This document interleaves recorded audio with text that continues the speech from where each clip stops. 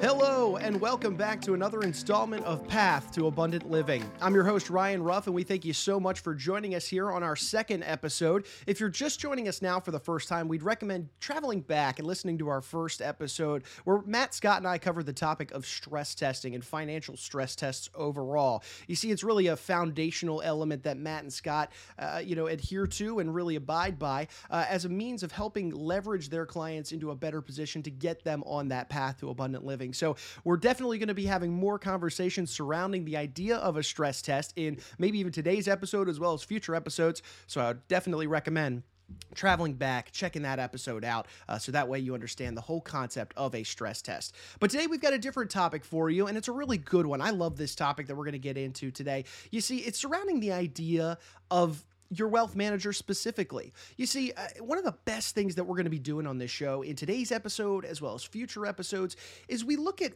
the super rich, the affluent, those with a net worth of $500 million or more. And they have one thing. They have access, and that's access to some of the top financial professionals in the country. And that being said, they're able to tap into that expertise and get some of the best suggestions, best strategies for ultimately positioning their wealth overall.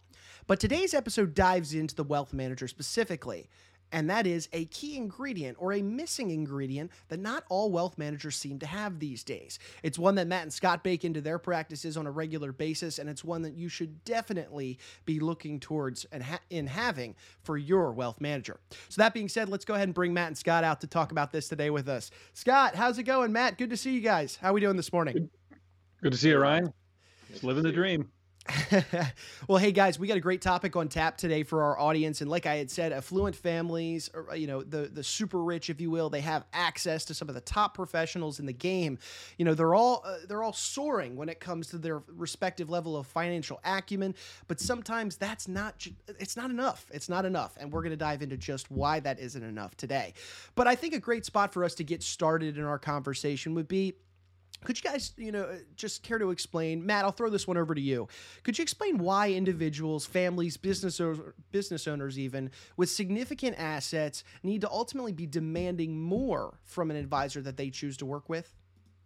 Sure. So what we see, Ryan, is the affluent many times have really complex goals or needs.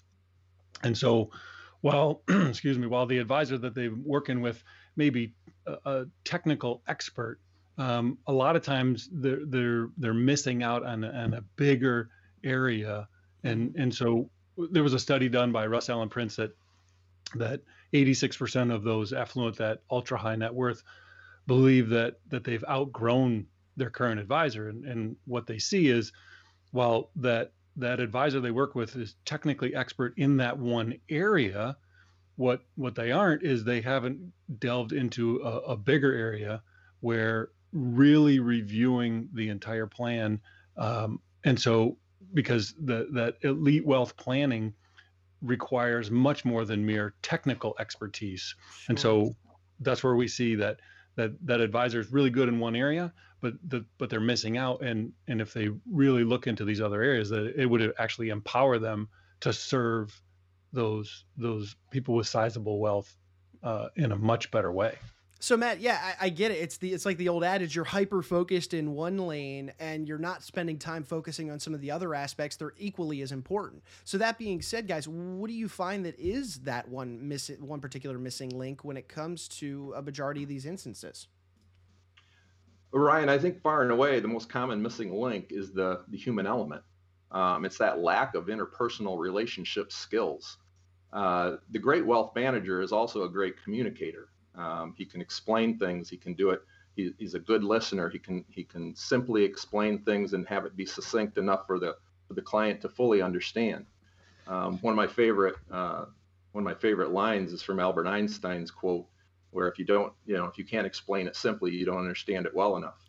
And that's kind of an approach that even with an ultra wealthy person who certainly has the life experiences to get them to where they are today, what they really want, it's not that they're looking for a best friend, but they're looking for a good communicator to somebody who can really assess what's most important in their life and how to build a plan around that.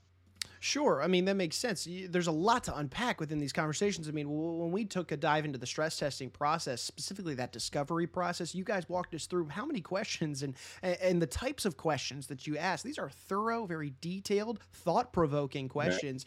Right. So that being said, when we're talking about this human element, I get an idea of how, yes, that can be incorporated, but what exactly are we talking about here? Take me through what that human element entails when you're having these conversations. Well, I think it's best if I give you a real life example. In fact, it's my own life example. 10 years prior to my 27-year career in wealth management, I was a counselor and family therapist. So, I was professionally trained to be a good counselor, a good listener, be empathetic. And so I leaned on those skills greatly when I first started as an advisor. I didn't realize how important they would be later as I come to now, want to impact people's lives even more. Mm-hmm. So, one of the things that I leaned on when I first started, when I didn't have the product knowledge, when I didn't necessarily know all of the investment strategies that would be applicable in a wealthy person's life, the one thing I could do is I could listen really well. And so I asked a lot of open-ended questions. I reflected back on what they'd said. I was empathetic, and I arrived at solutions that would make their life better.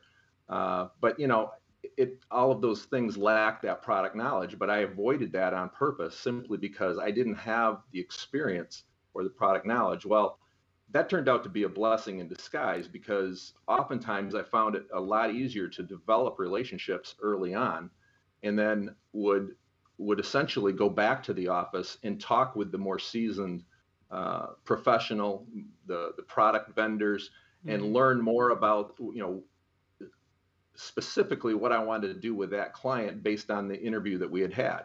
And so, it was one of those things where with more experience, of course, I knew the products better, but then an interesting dynamic kind of occurred. What ended up happening, I was talking more, I was listening less, I was not really as empathetic with the client. I was anticipating their questions and coming up with answers that certainly gave them as Matt alluded to, it gave them the idea that I was technically sound, but that it just lacked, it lacked that understanding of the client. And so I found it to be a lot more difficult. The more I knew, I found it a lot more difficult to establish those relationships that used to come so much easier. Sure. I totally understand how you could. I mean, that's a great level of expertise to be able to tap back into, and you're right. I love that you use the word listening, because it does come down. I mean, think about it. When you're sitting down at the table, you're working with your wealth manager, your financial professional. Like I just mentioned, there's a lot to unpack there. I mean, there's family dynamics, there's personal goals and aspirations. I mean, there are a lot of deep-rooted conversations that need to take place. And, having somebody that's simply focused on the dollars and cents might not be the best case in some of these instances. So guys, Matt, I'll throw this next question over to you. Why is it that you guys believe that having the human element aspect is so important, specifically when it comes to wealth management as a whole? That's a great question. I'll give you an example. So we met with a very successful business owner, and what he wanted to do is he was considering his succession plan, and what he wanted is to review it to make sure the plan that he had put in place years ago would achieve everything that he was expecting it to, but under different scenarios. And so a stress test. And so when reviewing it on that deep level, what we determined was he had everything in place, but things had changed. And what that means is he wanted to be even instead of fair with his assets. And so what that meant was, in the event that he were to pass away, and he has 4 kids. And so while being even, which we all talk about that, if you have kids at all, or, family and friends, it's, I want to be even. Well, only one of the 4 kids works in the family business, and he's the president of the company. Well, what could end up, or what was going to end up happening with the way that the plan had been designed and become outdated due to family dynamics is it was going to lead to most likely an all-out war among the 4 kids. Because again, you had the president of the company and then the other 3, and this patriarch describe two of his children in less than glowing terms, if you know what we're Ah, saying. yes, yes, of And course. and so really taking an intense focus on his plan, what we determined was, okay, there was some strategies and tactics that he was missing out on, and so really tightened up that succession plan as well as put in some asset protection plans. And so as a result, the one son working at the company would inherit the company, and the other three would get a comparable amount of wealth, but in a different form. And Mm, so in this instance, reviewing it based on, because again, things had changed. And if you were to look at your life, 5, 10 years ago and see, well, I can see in the future, and here's half the things that are going to happen to right. me in the future. Well, you're like, okay, things are going to change, Hmm. right? And so reviewing and making sure that the plan you have in place is going to get you to where you want to go. Sure. And Matt, I like that it sounded like that whole example, that whole conversation rather stemmed from a stress test as a whole. And that was obviously what we covered in our last episode. But I'd like to unpack this a little bit more and have you talk a little bit about, well, yes, what a stress test is, just for anybody that's jumping on with us for their first time today, but also how it plays such an important role in this human element conversation around somebody's wealth management. Sure. So a stress test, it's a systematic way to review the plan that you have in place, if you have a plan, and if you do have a plan, the plan that you have in place is going to achieve what you expect it to. And so while when reviewing it, you can say, okay, what we've seen many times is technically the plan that you had in place, fantastic. But maybe the implementation of it, maybe there were some mistakes that were made, years ago when it was done. Or, okay, technically, maybe it's good, but the implementation, or now kind of fast forward that 5 or 10 years, and you haven't reviewed, or things have changed in your life and your family dynamics, tax law, regulation. Again, that looking back and forward and trying to review everything, things change in our lives, even though sometimes we don't want them to. But making sure that, okay, is this plan? Am I 100% confident the plan that I have now, or that I implemented and signed years ago, is going to achieve everything that we want to, with everything that's gone on in our lives over the years. Guys, when you have an individual, a family, business owner come in and sit down with you guys for a stress test, and you've got their numbers in front of you, you're talking about their goals, their all the things that they want to do and achieve with their wealth as a whole, and you're going through the stress test process. Do you ever find an instance where a stress test reveals no problems at all? Everything is ship shape. Absolutely. More often than not, actually. There are essentially there's a lot of good advisors out there, and so sometimes when you're sitting down with a client, they just want to know, as Matt said, they want to know that the plan is as sound as it was when they first put it together. So oftentimes, the stress test is going to reveal everything to be on track, and both technically and from a human element perspective. And to the client, that's going to be very comforting. And that's part of why they came in. The stress test is still the best way, however, to determine whether your plan is going to do what you want it to do, and to determine if there's any untapped opportunities that we could inject somewhere. So, guys, for anybody that's listening right now, they're understanding. Okay, sure, I understand how the human element plays a role in these conversations. Yes, because we're talking about my dollars and cents, sure. But at the end of the day, my goals are what matter most. My interests, the people in my life that are close to me. All of these are obviously factors, and without the human element, there is no conversation surrounding all those elements. So that being said, guys. How do you, though, assess whether a wealth manager truly cares about this or not? Because, yeah, you can talk about it, but how can you tell whether or not they're incorporating your family beliefs, your values? They're really sitting there and listening, like Scott mentioned earlier. How can you tell if this is ultimately at the forefront of their mind? Well, I'm going to use an analogy here. If you and I were sitting down, Ryan, to talk about your plans to build a dream home, and I was Mm-hmm. a contract builder, you probably would find it a little bit disconcerting if I spent most of my time talking about how my circular saw works, how my drill works, how my pneumatic nailer works. if we're not spending enough time about what you want in your family room and what kind of an atmosphere you want out in, leading out into your backyard to your favorite living space, then we're probably talking more about my expertise and less about you. Sure. And so I think that it's really important to remember that financial products are certainly the confusing part of when somebody comes to us, it's that expertise they're coming for. But we have to first remember that the financial tools are just that. They are tools that 99% of the advisors out there have at their disposal. So it really comes back to the human element of determining, have we assessed what's most important to the client, and then using those tools to build something. So, for Matt and I, it became essential to divide the discovery process from the investment planning meeting. And that discovery process is where we're taking in all of that information and trying to purposefully avoid talking about product. So I think that's the first thing you can probably tell when you're sitting with an advisor. If they're spending a lot of time talking about product and the technical solutions to things, rather than really, asking a lot of open-ended questions about what's important in your life view, then I think then you're on the right track. Certainly the talk about the tools is a lot more boring than what it would be to build your dream home. So I think if the focus is on you, then there's a high probability that the advisor is focused on the outcome.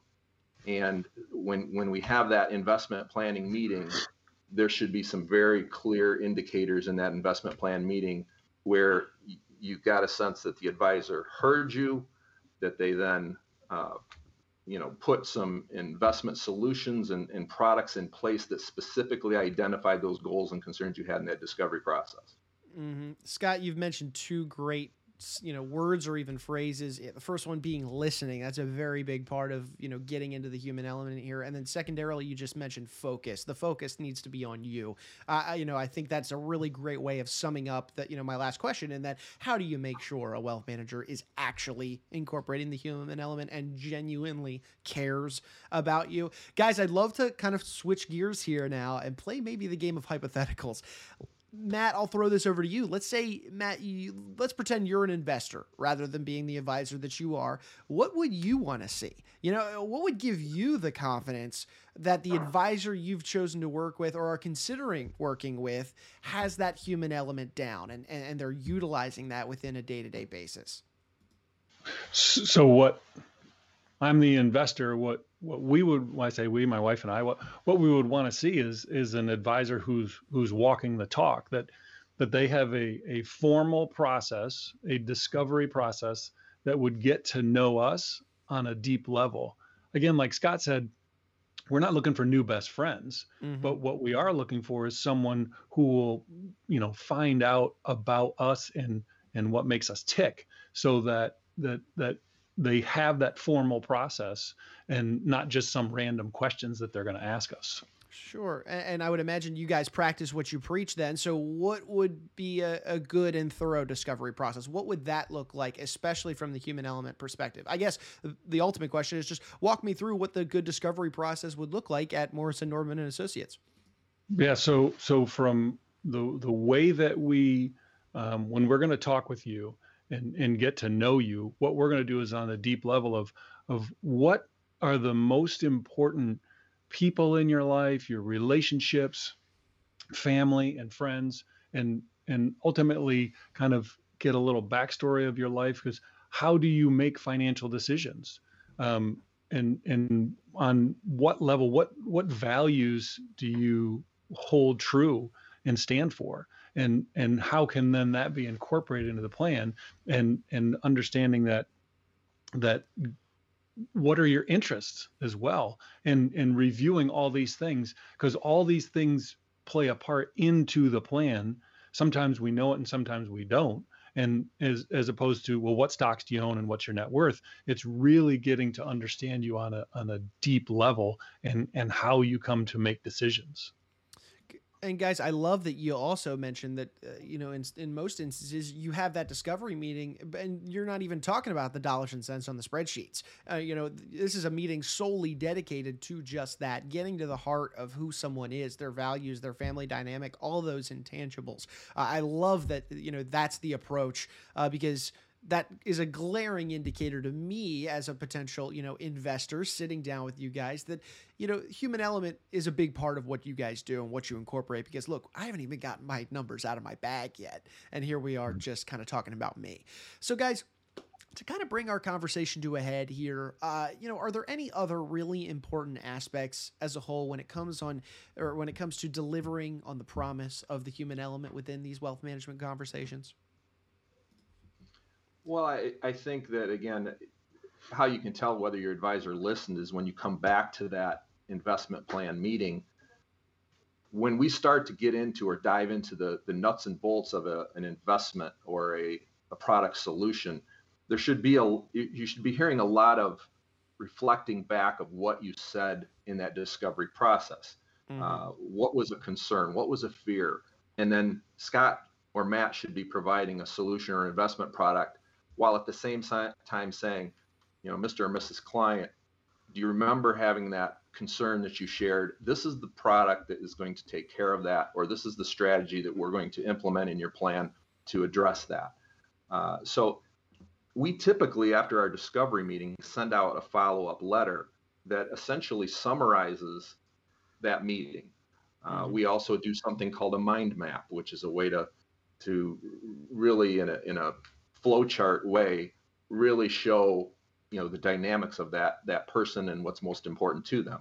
And as a result of that, sending out that letter and asking questions about whether anything was missed or not, it just gives the client it gives them the understanding that, wow, we've talked about it, now it's coming back to me, reflected back to me, both orally and written, and now we're planning and investment planning around that. And so when they come into the investment plan meeting and we're emphasizing those things all over again with recommended products and how to address those goals and concerns, it's a great way to get off to a good start in that relationship. And it's a plan that honors their interests and values. And they certainly can tell that it's not just a plan that was designed for Scott and Matt. It was a design, for them. So I think that's probably what you're looking for when you feel like you've had that good experience. Sure. And Scott and Matt, you guys, when we were diving into the stress testing process as a whole, we had mentioned that this is a custom tailored approach, and it all stems from that initial discovery process. And with the human element weaved into this, it's hard almost for this to not be a custom tailored approach. Matt, do you have any final thoughts on the human element as a whole in relationship to the stress testing process? Yeah, Ryan, what we've seen now, having incorporated this years ago, is when like Scott said, people aren't looking for new best friends, but what they are is when you can really understand what is most important to them, their values, their concerns, and then incorporate it in the plan. But in addition to that is review these on a regular basis, because again, with changes. And so what we've seen over the years is really the impact that it has on people's lives to see that their plan and they see that it's going to achieve everything that they expect it to and want it to. Sure. Well, hey, guys, I really appreciate our conversation today. I think we covered a lot in regards to the human element as a whole, how it pertains to stress testing. I know these are such big topics, and we're bound to touch on them again in future episodes. But I think for anybody that was tuning in with us today, there's a lot to learn from this process, a lot to consider when it comes to maybe your next meeting with your wealth manager, especially given this whole conversation surrounding the human element. So, guys, thank you so much for your time today. I really do appreciate you. Hey, good to see you, Ryan. Have a great day. All right. Well, thanks, guys. And hey, we want to thank you, our listeners, our viewers, for joining us today for episode 2. If you liked what you saw, you liked what you heard, enjoy that information. And hey, feel free to like, comment, subscribe, share this information with other friends and family, other individuals that might be meeting with their wealth managers and thinking, this guy's just not getting it done. Or this lady, she doesn't seem to have me and my interest involved. Well, I think this episode is a lot of information to take to heart and ultimately apply to your own situation and get you on that that path to abundant living. So for Scott and Matt, I'm Ryan Ruff saying so long, and we thank you so much for joining us on today's edition of Path to Abundant Living. Securities offered through Securities America Incorporated, member FINRA, SIPC. Advisory services offered through Securities America Advisors. Morrison, Norbin and Associates and Securities America are separate entities. All investing involves risk, including the possible risk of principal.